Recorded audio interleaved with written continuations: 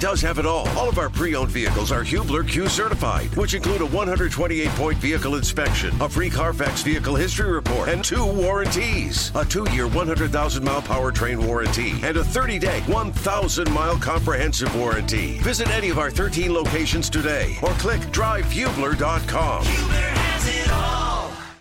Jake, our next guest certainly resonates in this part of the country, Big Ten country that is, both Indiana and Purdue in action tonight. So a whole lot we can get to with Bruce Weber on that front. But, you know, when I first came across this a few weeks ago, I was listening to Tyrese Haliburton on a podcast, and all of a sudden out of the blue, he mentions Bruce Weber's name. And it was, I first didn't make the connection of like, wait a minute, Bruce Weber was kind of a rival coach to him in college, right? I mean, Kansas State, Iowa State, like, it's not like he coached him in college, but then Haliburton mentioned how he was the U19 coach for the U.S. team in 2019, and he was kind of shocked to make that team with a ton of NBA talent, and really credited Bruce Weber for, you know, kind of showing him that he could be something on a national, international stage. So to get more into that, and again, talk some Big Ten, Purdue hoops, of course, Bruce Weber joins us now. Coach, good morning.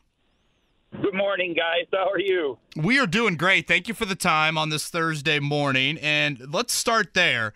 2019, you coached the U.S. U19 team. You are littered with NBA talent, but Tyrese Haliburton, you could argue, I think, was probably one of your more important players. Why did you select Tyrese? And I guess what did you see at Iowa State that made you think that he could play with these future lottery picks? To be honest, he might have been our MVP. It was really probably close between him and Reggie Perry for the tournament, and you know, just a young man that just, one, as you probably got to know him and watch him, he just plays the game with such great energy. He loves the game. He's such a good teammate, just a leader. And, you know, we played against him when he was a freshman, and he didn't score much. He didn't shoot much, but when he shot, he usually made it.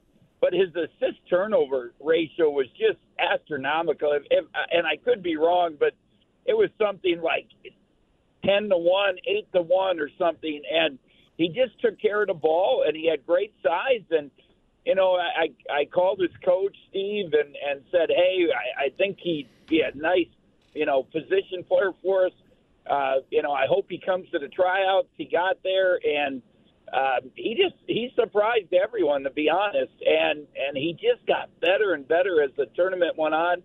Just watching his maturation over that month was kind of amazing. And it just, the next year, what a difference as a player. That experience playing with that talent, you know, playing against the international talent, it just gave him so much confidence, you know, for that upcoming season. And until he got hurt, he was definitely one of the better players in the country. And then obviously a draft choice, and now just had a, you know, spectacular NBA year, and almost, I don't know, an NBA All-Star year for you guys with the Pacers. Yeah, undoubtedly. You kind of touched on it a little bit there, but I was hoping you could expand. You know, when Haliburton made these comments, I'm thinking, oh, he must have gone off for like 20 against Kansas State as a freshman.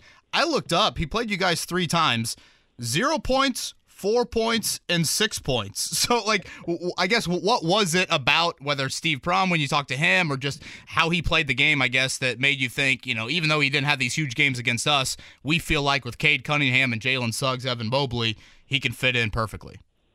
Yeah, just that, again, his leadership, his feel for the game, his passing instincts, you know, just, you know, I think that was the thing that really, you know, and then when he got to the camp, and this was in, you know, we had some players, not only players that, you know, Evan Mobley, the guys you mentioned, all those guys, Jalen Green, Jalen Suggs, but the guys we cut were really, really good players. Hunter Dickinson, and, you know, it just go on and on. The list was amazing.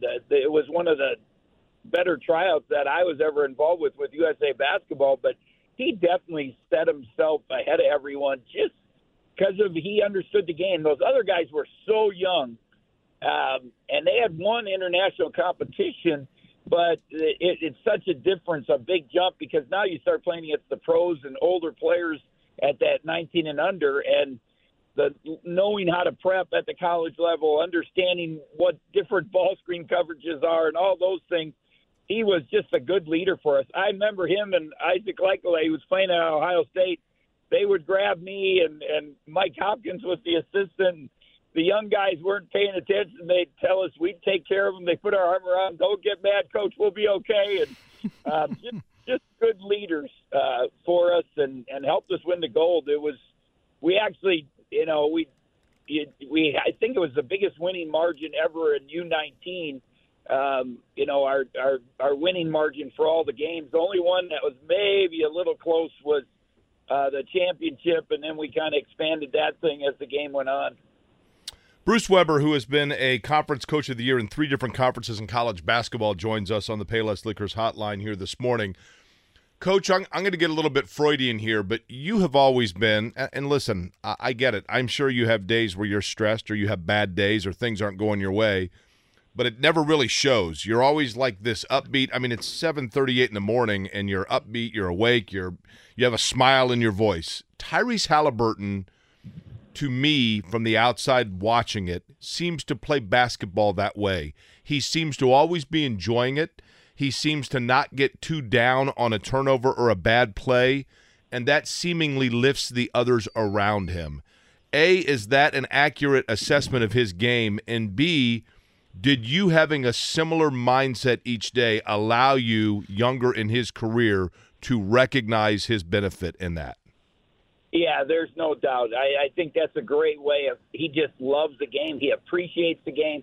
I still remember his Coach Steve kept calling me, is he going to make it? He's going to make it. I said, yeah, he's one of the better players. Don't worry. Well, his mom and his aunt wanted to buy tickets to come to Greece, which was to play a tournament in Crete, Greece, was a pretty nice thing for myself and our staff and our players. Unbelievable experience. But, and he just, he was a 2-star recruit, Oshkosh, Wisconsin. He was just so happy to be there. And right now, just you watch him play in the NBA, he's just happy every day to be part of it. And he competes and he just lifts everybody up with that energy and feel for the game. Have you seen, Coach? I mean, you've coached a long time. You've coached some great players over the course of your career, whether it be Purdue, obviously Southern Illinois, Kansas State. Once guys, the thing to me that I think is going to be interesting about Haliburton, and I want you to talk me off of this ledge, sometimes you never know once guys become the straw that mixes the drink, exactly how they're going to respond to it and whether or not they don't outgrow the things that allowed them to be put in that position in the first place. Is there that possibility? Do guys change once the game comes to them? Yeah, there's no doubt. Are you saying in a bad way or yeah, well, we've seen, just for example, and they're wonderful players, don't get me wrong, but like in Indiana, I think Pacers fans have like a PTSD over Paul George becoming a star before our very eyes and just kind of getting a little bit overwhelmed by that and outgrowing his brand, so to speak, a little bit with Oladipo as well. And I think people have hesitation to fully invest in on Tyrese Haliburton because it's like, wait a minute, he's becoming a star right here before our very eyes. Is lightning going to strike a third time on us? Yeah, and that's what I thought you were going toward. And I would tell you, I would be shocked if he changed. Just knowing him, knowing his background, knowing his family. His dad, I think still referees games. Summer basketball, things like that. I remember my brother's a high school coach up in Wisconsin and knew his dad and they FaceTime with me after one of the games and the dad had just refereed a game and I just don't see his roots are so appreciative, the gratitude part. I'd be honest, I'll be shocked if he would change. And I know what you're saying. I've experienced it. I've watched Darren Williams and been around guys like that, and it's hard not to change.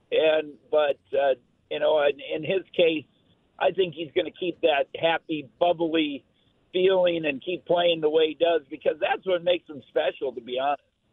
His dad is quite the character. I was fortunate to hang out with the family a few times, and they're a great bunch. Again, Bruce Weber with us, longtime college basketball coach. You now see him on Big Ten Network, National Coach of the Year in his history, and obviously a ton of time in West Lafayette. Coach, I was listening to Matt Painter the other day, and he mentioned that he feels like he's simply implementing the blueprint that he learned under Gene Cady. When you watch Purdue and have watched him under Matt Painter, what is that blueprint? And if any, what ways do you see Matt Painter doing things maybe differently than what Gene did? Well, obviously Matt was my assistant. I coached him. I recruited him. And he's just I knew from when he was a player, just coming in the office, hanging out, that he was going to be a good coach. I helped him get his first job with Tom Ryder, was one of our other assistants, went to a D3, Washington and Jefferson. And, he drove I'm sure you've heard the story, he drove a forklift at the Coke plant in the morning and then helped out and coached. And, it just kind of showed you how much he loved the game and he wanted to coach. But, he's just a really smart basketball coach, and he understands the way Coach Cady won and the way we all had success or tried to, that you get good quality kids that want to play college basketball. They want to be at Purdue. They want to get better. And, I think that's so important to him. And he's been able to establish that brand and have success and continue to have success. And that's why he's got those guys. They really want to be at Purdue. They want to play for him. They listen. They're coachable. I've been to practice several times this year, and he demands of without probably the fieriness that Coach Cady had, but yet he's still demanding. And we talk quite a bit, and I've told him that one of the things I'm afraid for some of the young coaches now, that they're afraid to demand things out of the players. Because of all the portal and the NLI and all that stuff. But, Matt coaches them. He still coaches them. He makes them do details. And I think the one other different thing with him is Matt and Kevin Stallings are two of the smartest offensive coaches that I've ever been around. And, he understands the game. He studies the game. And he's made – different than Coach Cady, obviously that tough defensive brand, and they're Purdue's good defensively this year, but Matt's offensive intelligence is at another level. Coach, I was just talking the other day. Bruce Weber's our guest. We were just talking the other day. It was Glenn Robinson's 50th birthday. I'm the same class in high school as Glenn, 1991. You were at Purdue as an assistant at the time. And that was a golden era, really, for high school basketball in the area. I mean, Montross and Bailey were a year ahead of me. The Grahams were 2 years ahead of me, Leary. And then you had, obviously, Alan Henderson and Glenn in my class, Damon Bethea. I mean, there were a lot of great players. But that was to your point. We had Hoop Scoop magazine and Off the Glass. Those were like the two things where you could read about recruits. We didn't have the internet and Rivals and all of those things. So Glenn Robinson was like this mythical figure. He was like this urban legend, this kid in Gary. Just wait until he comes downstate and you see him playing, and boy, did he ever, right? What was it like recruiting back then versus recruiting now for coaches? Just how much have things changed, and have we almost given too much power now to the player as opposed to the coach? Well, the recruiting then was amazing. And you talk about a golden era, the going to the Wigwam sold out, Mackey Arena, watching Glenn playing in semi-state or whatever, 12,000 people, I tell people the All-Star games, sellout crowds in the Pacers Arena or down in Louisville or in Lexington. So it was such a special time for basketball in Indiana. There's no doubt, and to have, to watch those young guys and watch them grow and watch Glenn grow as a player was really special. But the other part, I'd laugh when you bring up Hoop Scoop magazine, the recruiting. That was one of my major tools. And Matt Painter would come in the office and steal it. And Coach Cady would ask me about young players, and I said, "Well, Matt took my Hoop Scoop. So I don't know we're going to recruit." So. But it was different. And, Coach Cady always worried about change. the game, it evolves. My dad worried about change. That's just part of life. And I think the game's still good. I do worry about the NIL, if it's sustainable.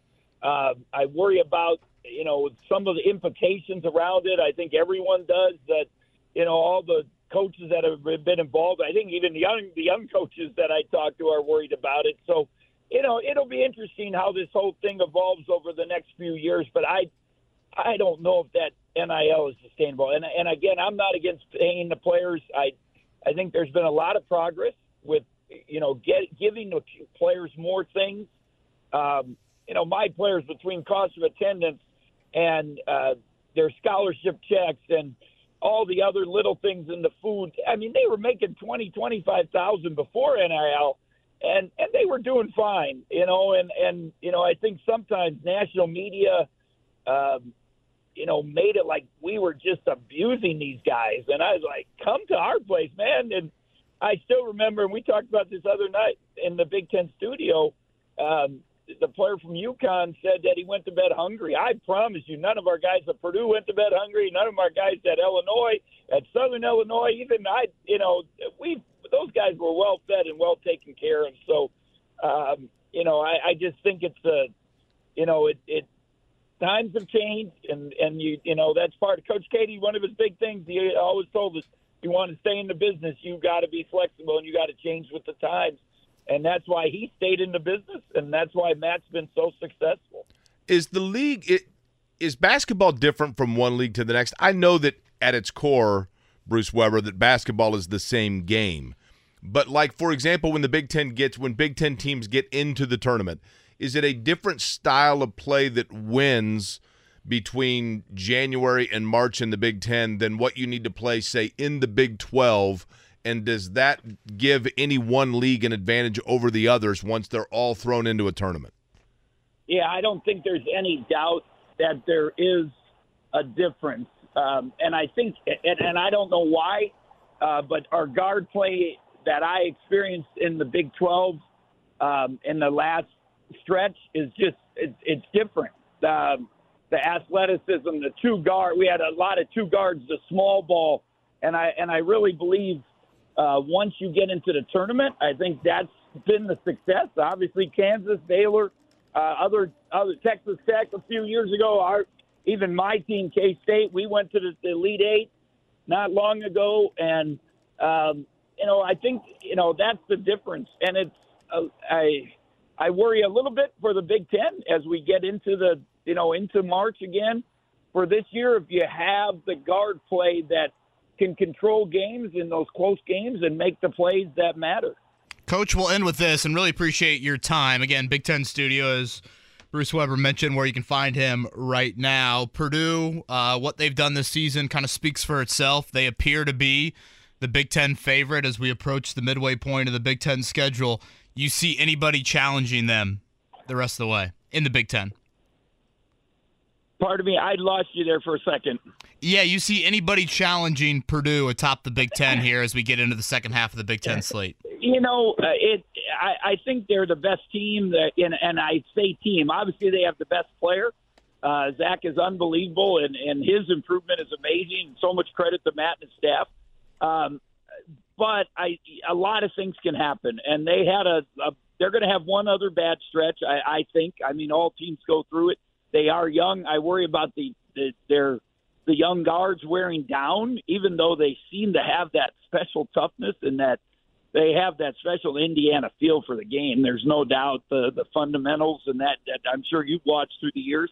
But they're going to have a couple setbacks, but I think there's going to be a lot of losses in the league. The balance is just amazing. From one through probably through 12, 11, it's going to be hard every night. So, I think they're going to be, the team to beat. There's no doubt, but they'll have a little setbacks, and somebody may get hot here and have a nice stretch run. And I really worry about injuries. Being a big, factor. It's already been a factor for Michigan State. I think if they were healthy, I thought they could maybe push Purdue a little bit. I think Illinois, if they can stay together as a group, they could push Purdue a little bit, and because of their style, and they got some pretty good guard play, and those young guys have developed. So what about Indiana? It would be nice to get healthy again. I don't know what Xavier Johnson's situation is. I think they need him just because of the guard play, and they I thought they competed, and Coach Woodson said a week ago they needed to play a lot harder and they needed to compete, and I thought they did that against Wisconsin. And it'll be interesting here the next few games how they continue to make progress on that defensive end. Okay, last thing from me, Coach, and we'll let you go. I've got to ask this, though, because this would drive me bonkers. You've got an impressive and incredible resume, Bruce Weber. You've had energy. You've had success. You've been well-liked. You're sitting on 497 wins. It would drive me crazy every night where I'd think to myself and be so tempted to go somewhere for 3 games, get 3 wins, and sayonara and get to 500. Does that drive you nuts? I don't know. I'll be honest. I didn't even know it was 497. Now you want back, don't you? Well, 3 games. That describes your lack of ego and my co-host's ego with that. I love coaching. If I could, if the right situation came up, I got, for my wife, my grandkids, I would coach again. And because I just love it. The one thing the Big Ten networks helped me stay involved with, just going to practice and being around staff, sitting with Matt and his staff. And, Tom Izzo, I sat with him a couple weeks ago when I did their game for 2-3 hours and just hung out. And, that's what I miss, that camaraderie and all that. So, but, and I guess to answer your question, I would coach again, but it's got to be the right thing, and we'll see what happens. I've been very, very fortunate. 18 years at Purdue was just amazing, and I thought I'd stay there forever. It didn't work out. I got other unbelievable opportunities, and, if that's in my plan, we'll see what happens. But I love it and so fortunate and blessed to be part of college basketball, especially in the golden era that you talked about. Well, we're certainly lucky to have you. We're lucky to have you on the show this morning. Can't thank you enough, Coach, for the time, and we'll be watching you on Big Ten Network and hopefully see you on the sideline here. Appreciate it. Thank you.